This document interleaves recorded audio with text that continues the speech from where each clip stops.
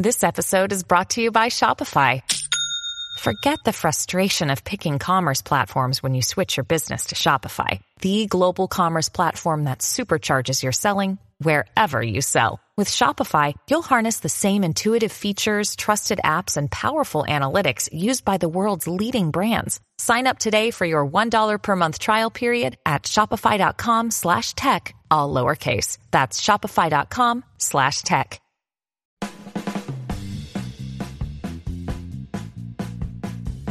Hey everybody, it's Lon Seidman, and it's time for your weekly wrap-up, and I want to begin, as we always do, by thanking our newest Patreon supporters. We have Stan Whitney, Greg Kelway, and Benedict Zeist, who all gave to the Patreon this week. I want to thank them and everyone who's been contributing to the channel, as well as everyone who watches and subscribes, like all of you do, because all of those things lead to channel growth, and we had a really good week this week, in fact, because we crossed the 40 million view threshold last week, and we also crossed 140,000 subscribers this week as well. So really good progress here on channel growth, and I want to thank everyone for your continued support of the channel. We had a very good week this week because of all the stuff that came in that we looked at. A lot of it came in unexpectedly, and I'll talk about that in a second. But first, we have our ad position. This is another non-ad, an affiliate link, if you will, because I'm trying to find some advertisers to come into the wrap-up here, just in this spot every week. But I'm going to talk again about Blue Apron, which I am subscribed to and paying for, and this is an affiliate link down below. So if you sign up,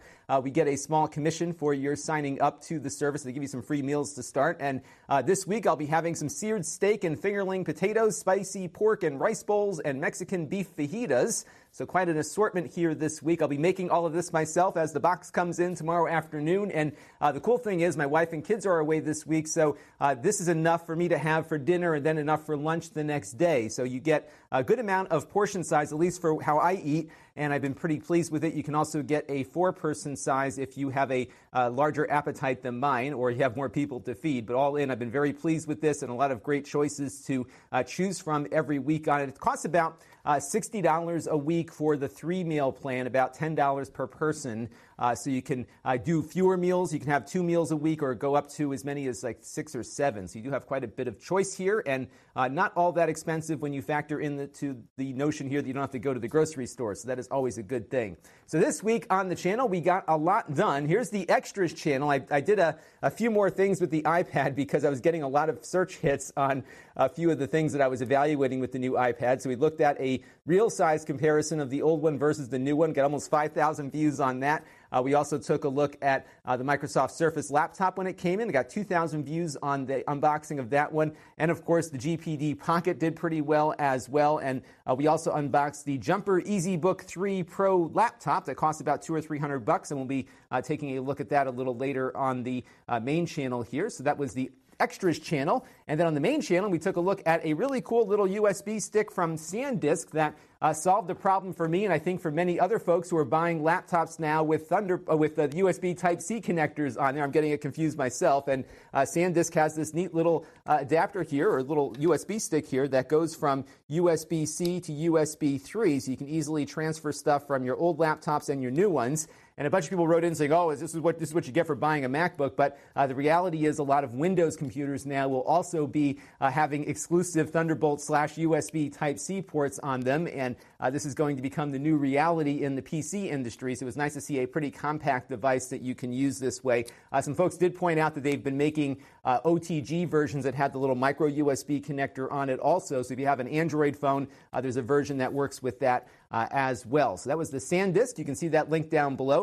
We also got a look at the GPD Pocket, which is a little pocket-sized laptop. I still have it right here. Pretty cool little device here. And I did run into some trouble getting Linux to run on it, and I'm going to be reaching out to GPD to see if there's some kind of update on that. I think it involves the display. I thought it might be a BIOS issue, but some folks pointed out that they're taking mobile displays and then adjusting the orientation of those displays in Windows for it to work properly, and Linux is having some issues with that. So I'm going to reach out to them and see if we can get some more information, and we'll do a follow-up video running Linux on this in the near future. But I really like the form factor. I'm going to talk more about that when we get to the Q&A. We also looked at the iPad Pro 10.5, which came in this week, and that was my plan for the big review of the week, was going to be the iPad, but actually this showed up a week or two earlier than I anticipated, and also the Microsoft Surface laptop showed up earlier than I thought too. So we had a really good traffic week because we had a lot of products that a lot of people are very interested in, not only you subscribers, but all of the searchers who came in looking for information on these products either came directly to the channel or I was showing up as a suggested video on many other videos that were out there. And I don't usually do so well on Apple stuff, and this week we did really well on that. I think I've got over 20,000 views now on the iPad review. So really good week overall. And I got this tweet in from my good friend Dr. 47, who I have known since my BBS days back in the early 90s. We've been communicating electronically for the last 20 years or so.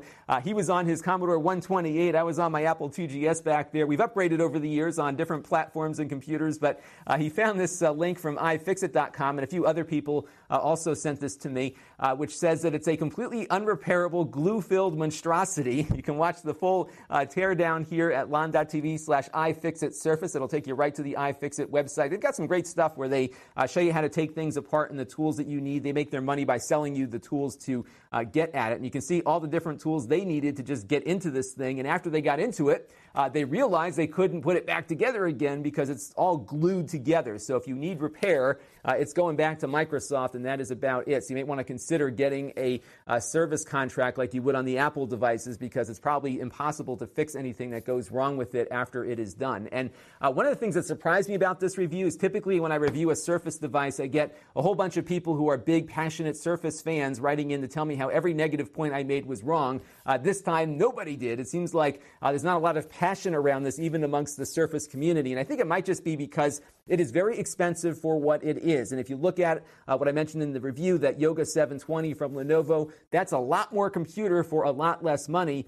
This one is limited not only in its Windows 10S operating system, but also by the fact it only has a single port on here, just one old USB 3 connector. So it's going to be even difficult to get a decent dock for it. So not even a card reader, nothing but DisplayPort and USB 3 output there. But it does feel nice. I think you're paying for how nice this thing feels and is and the build quality on it. It really is a nicely designed laptop, but if anything ever goes wrong with it, you're kind of stuck because, as they said, it's a glue-filled monstrosity. And now it's time for a couple of things that are on my mind. This is week 15 doing this full time. I'll be continuing my little vlog of my experiences here running this as a full-time occupation. And last week I mentioned I started using Toggle to measure how much time I'm spending on different components of the channel, as well as some of my other consulting work that I do. And I took a look at what I was doing on the channel just to figure out where I was spending most of my time. And not surprisingly, I'm spending a good chunk of time, about 43%, doing the shooting of the videos, and some of the stuff up there is kind of lumped in together. So the uploading SEO is about 4%, as is the admin work. My business development needs a little bit more time. Actually, I only spent about 4% this week on business development, so I need to work on that a little bit. Editing was 16%, and product eval was 29%. That's a little skewed because I was doing the Surface Book review as I was evaluating it, because I didn't expect to get it as quickly as I did, and I had a train to catch at 2:30 p.m., so it came in around 9, and I just got to work on it, and I shot as I went doing my product review, which might be the way I start doing PC reviews here moving forward, because before I was taking the computer to work with me, doing some of the testing and benchmarking, and actually using the computer during the course of the workday. Of course, now my workday is here, so I may as well start shooting different parts of the video as I'm going. And I had a slot in recording in between the lawnmower guy going outside, so it was really kind of a crazy day, but I made the train and I got to New York City, which I'll talk about in a second. So my next step here is to try to figure out how I can make this more efficient. So we are making some progress finding people to help with the editing. So that is one thing I'm working on this week. And then I think when I find the perfect part-time person, a big chunk of their time will be spent on some of the setup and product evaluation time, because that is quite a bit there. Shooting is going to be hard to make more efficient just because I shoot everything live to disk already, and also it is determined as to how well I can speak in the course of a particular shooting session. But I was surprised, though, because I know that shooting takes a lot of energy. I didn't realize how much time I was spending on it, because I enjoy actually doing the work of this channel. And the stuff that I was not spending all that much time on felt like it was longer because it was the things that I wasn't so crazy about, which is kind of funny. So, but that's the breakdown from last week. I'm sure this will vary based on what's going on during the course of the week. This week will be a little different just because I am now 2 or 3 videos ahead because I had shot stuff not anticipating those other 2 devices coming in. So I'm going to be taking this week to redo my cameras finally and work on a couple of other things just to get the space organized. I've got about 2 days of runway now, so I'm going to take advantage of that this week. But I thought this was really interesting here. I also packed about 3 days or 5 days of work into about 3 days because I took off for the weekend as well. So it was a very busy week, but I'm glad everything worked out pretty well. And in the course of that, when I was talking about getting on the train, I was going to this PepCom media event in New York City, and they do these a couple of times a year, and I love these because I can meet with a lot of different companies all in one space. I talked about it last week, and I wanted to share with you a few of the things that I saw. There wasn't anything crazy here that I didn't see before. I was at their event in Las Vegas during CES, so I saw a few of the companies I've already talked about there at this show, but there was a couple of new things worth mentioning. The first is I ran into WD, and in full disclosure, they were a prior sponsor here on the channel, and they had a couple of new SSDs, including some that will be running with a new 3D NAND technology, which allows them to pack more storage density into the same size chip or smaller because it goes up versus going out. So you'll see probably slightly faster devices as well as devices that can store more for less money, and that's always a good thing.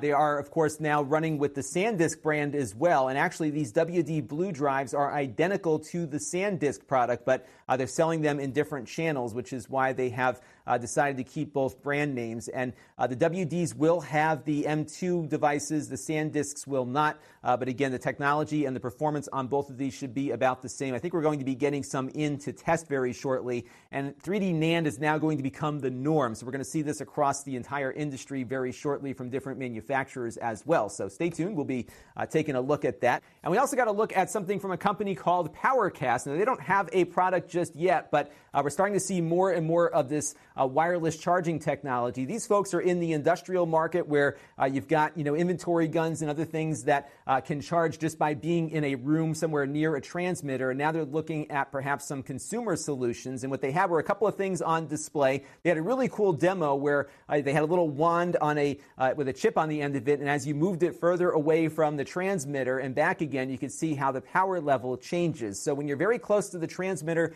they say I think you can get close to an amp at 5 volts, so pretty much the speed of a phone charger, and then as you get further away, that power diminishes. But if you had it built into your game controller or had a small dongle on the end of it, you could put it down on the table next to the charger, and you would be able to get a pretty decent charge overnight or something just because you're not using it and it doesn't need to charge all that quickly. And what was really neat about this is that they have it configured so that it knows when a device is charging, and then when it's done, it'll turn itself off. So it's not always sending out a radio frequency over time. It will turn itself off for power saving based on what is charging from it. So I thought it was kind of a neat concept here that might be of interest down the road. I think we're going to see a lot of this kind of wireless charging technology in the near future.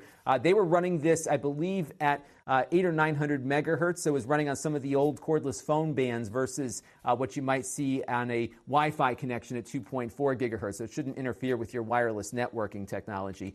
We also got a look at something else that was of interest. This is called the Meme, and it's a charging cable for your Android or your iPhone, but what it does while it's charging is that it backs up to the cable. So inside that bulge there is some flash memory, and they've got an app that will back up everything that their app can get access to. So on iOS, it's the photos, the videos, the contacts, that sort of thing, your calendar. It'll back it all up, and it does it in an incremental way to the device here, and it doesn't go out to the cloud. So if you wanted to have a local storage that was kind of seamless, the second this thing is plugged in, their app runs in the background, recognizes the device is connected, and does its incremental backup. And then you could also back up your other phones to it as well, and then even have things sync together. So if you had an Android phone, you can keep the photo libraries in sync between your iPhone and your Android device. Pretty neat concept. I know people are always looking for non-cloud ways to back up their device, and this one might be one way to do that. I'm going to get one of these in a couple of weeks and maybe try it out. I also got to look at the FLIR One Pro. This is a thermal imaging camera that you attach to the back of your smartphone or the bottom of your smartphone,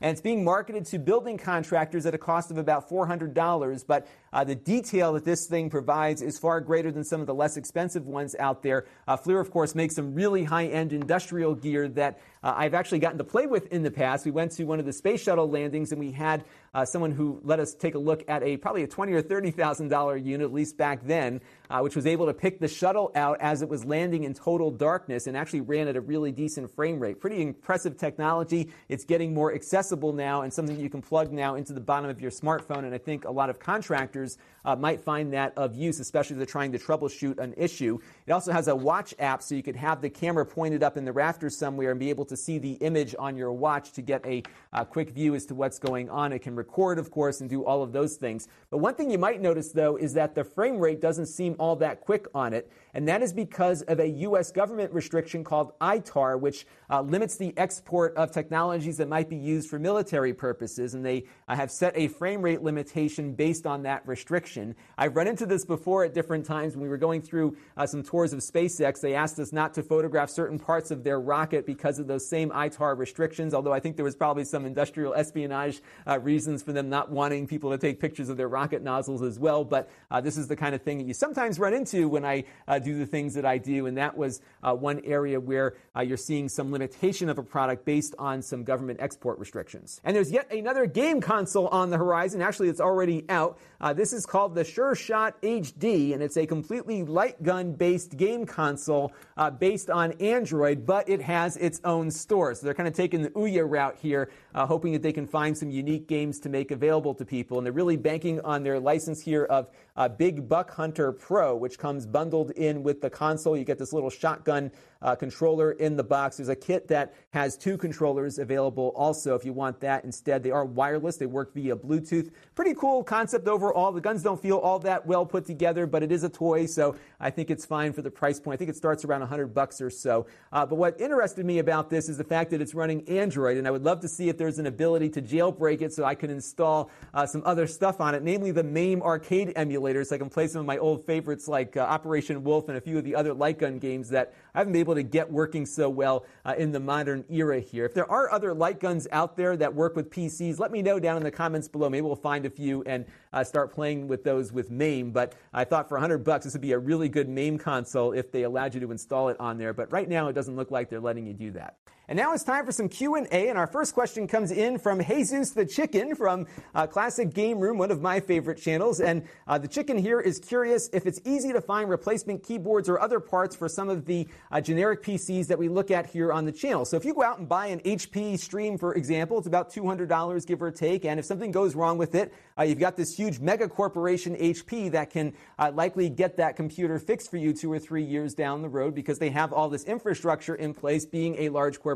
And to some degree, the price that you pay for the computer up front helps fund some of that because they have to be able to fund the overhead of their operation on top of the profit they want to make on the product itself. So that same computer, for example, might cost maybe $20 less from one of these Chinese brands, but the difference is that if something goes wrong with it, you'll likely never find the parts again. There's a good chance the company that made it may not be around 6 months after you buy it, which is why, as often as I can, I often say buy those products at your own risk. They're going to work great for as long as they work, but at some point there might be an issue that will arise and you're not going to be able to find a part for it down the road. A great example here would be my MacBook Pro from 4 years ago, or almost 5 years ago now. I need a new keyboard for it. Not too hard. I can take it into Apple, pay a lot of money, but I can get a nice new keyboard installed on it and have that computer continue to operate as well as it's been doing over the last 5 years. The same cannot be said with a cheap computer I might buy from a Chinese company tomorrow. It probably won't be fixable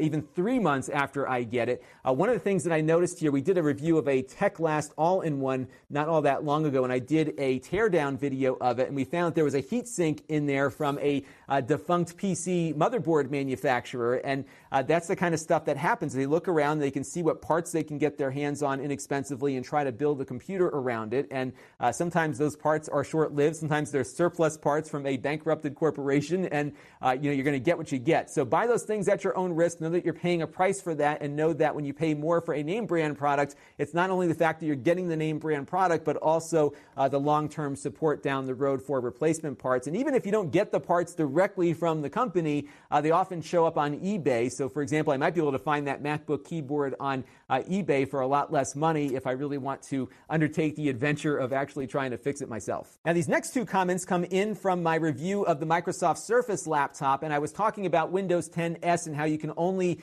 use essentially the Edge browser on that platform because you can't install Google Chrome or Firefox through the Windows Store. And I thought perhaps that Google and Firefox and many other browser makers just didn't see enough demand to port their applications over to that delivery mechanism. But as it turns out, there are greater restrictions on that.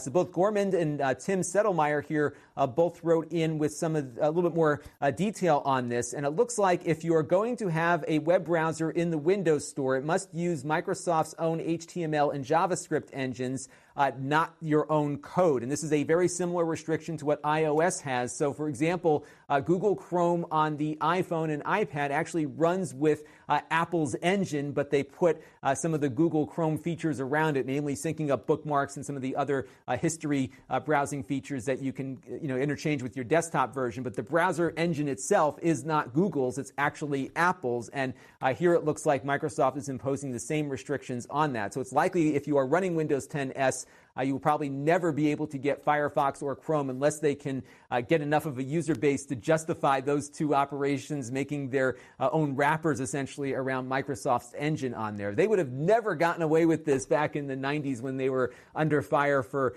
integrating Internet Explorer into Windows 95 and 98. But now times are different, and Apple's been doing it. They've been able to do it for a long time, and Microsoft wants to now control the entire stack, including the browsing engine, just like Apple is currently doing.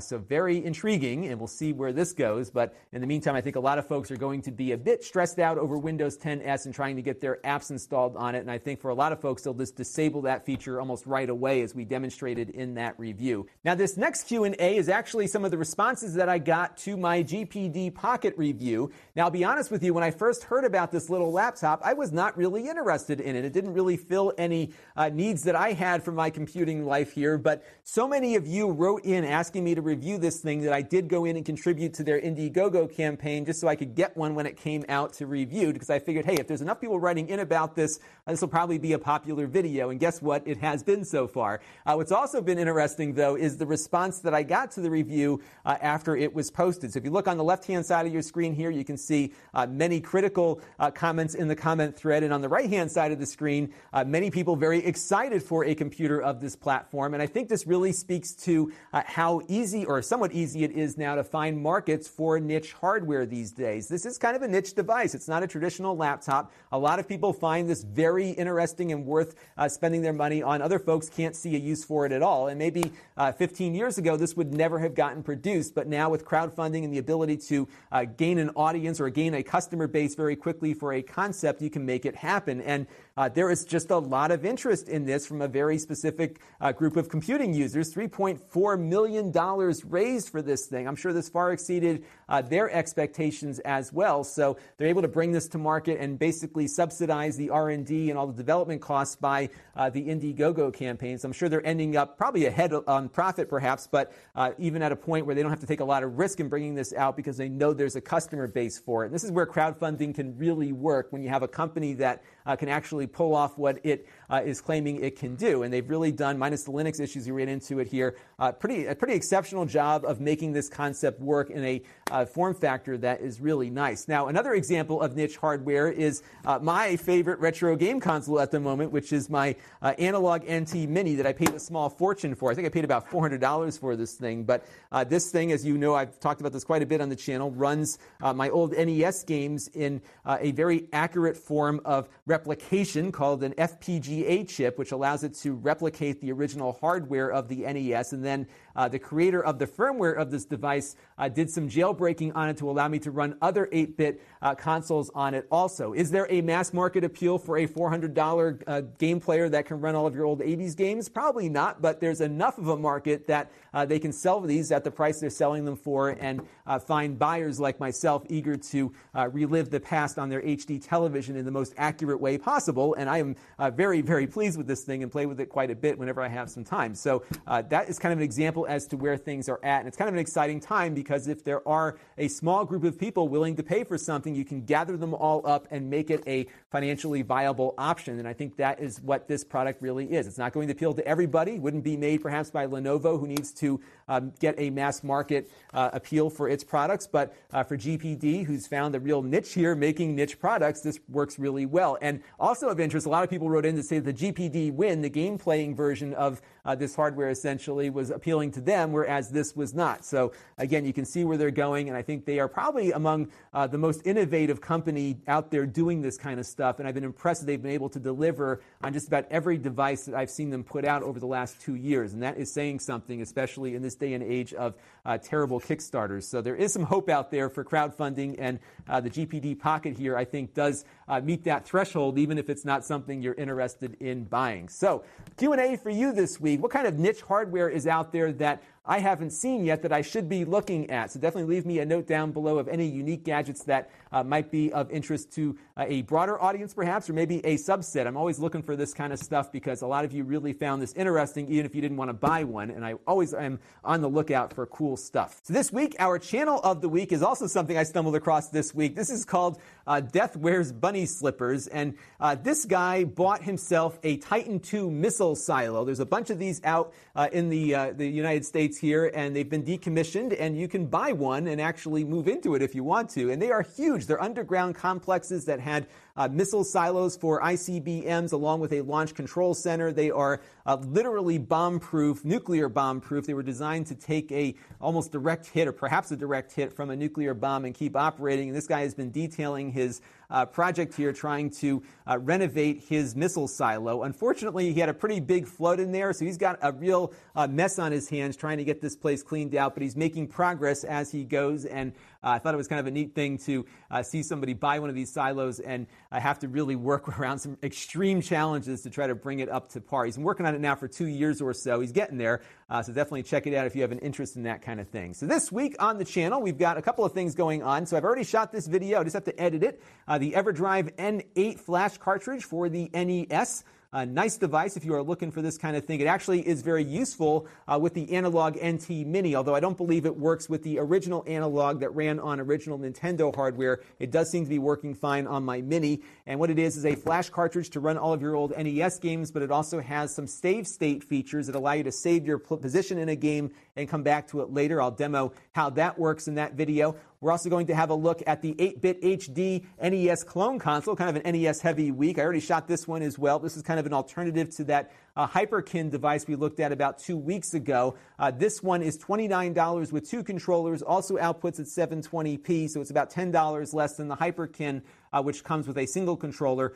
Both, again, output via 720p HD or connect to a composite television, the old-fashioned RCA connectors and CRT TVs. And we're also going to take a look at a new solid-state drive from WD. This is another example of that merger they had with SanDisk. They're now starting to make some WD-branded products now with solid-state memory, which they really weren't doing before that acquisition. This one is another little portable SSD. I love these things, and I always like to get reviews of these up, so we'll have some look at that. We're also going to hopefully take a look at that Jumper computer I unboxed earlier in the week and start running through some tests on it. It really looks and feels a lot like a MacBook Air, but costs only about $300 or less, depending on what sales are going on, so we'll be looking at that one.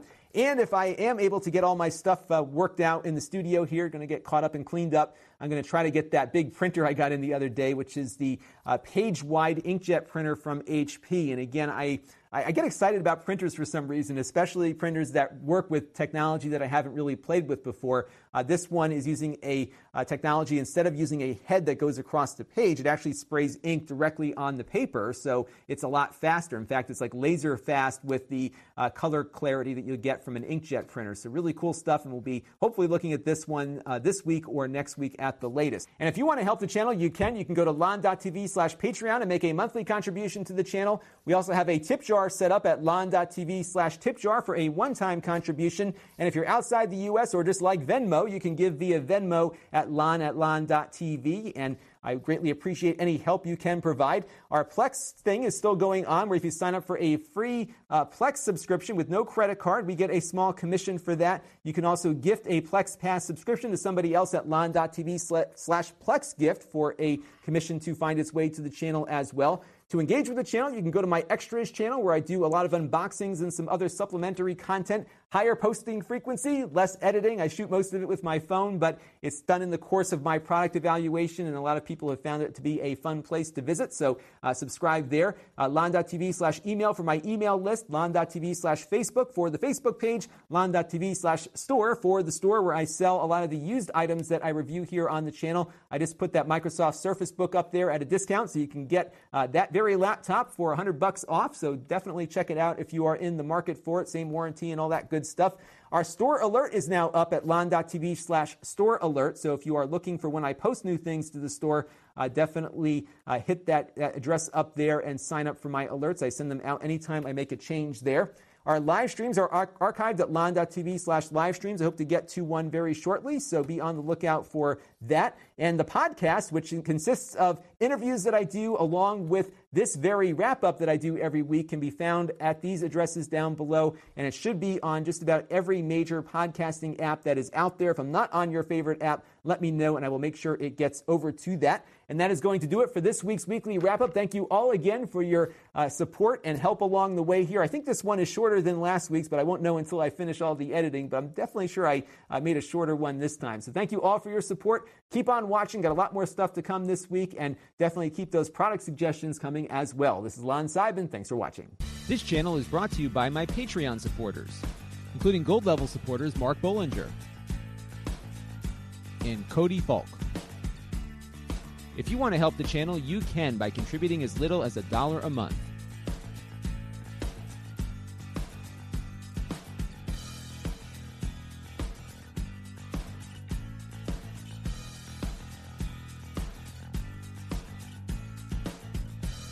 Head over to lon.tv/Patreon to learn more.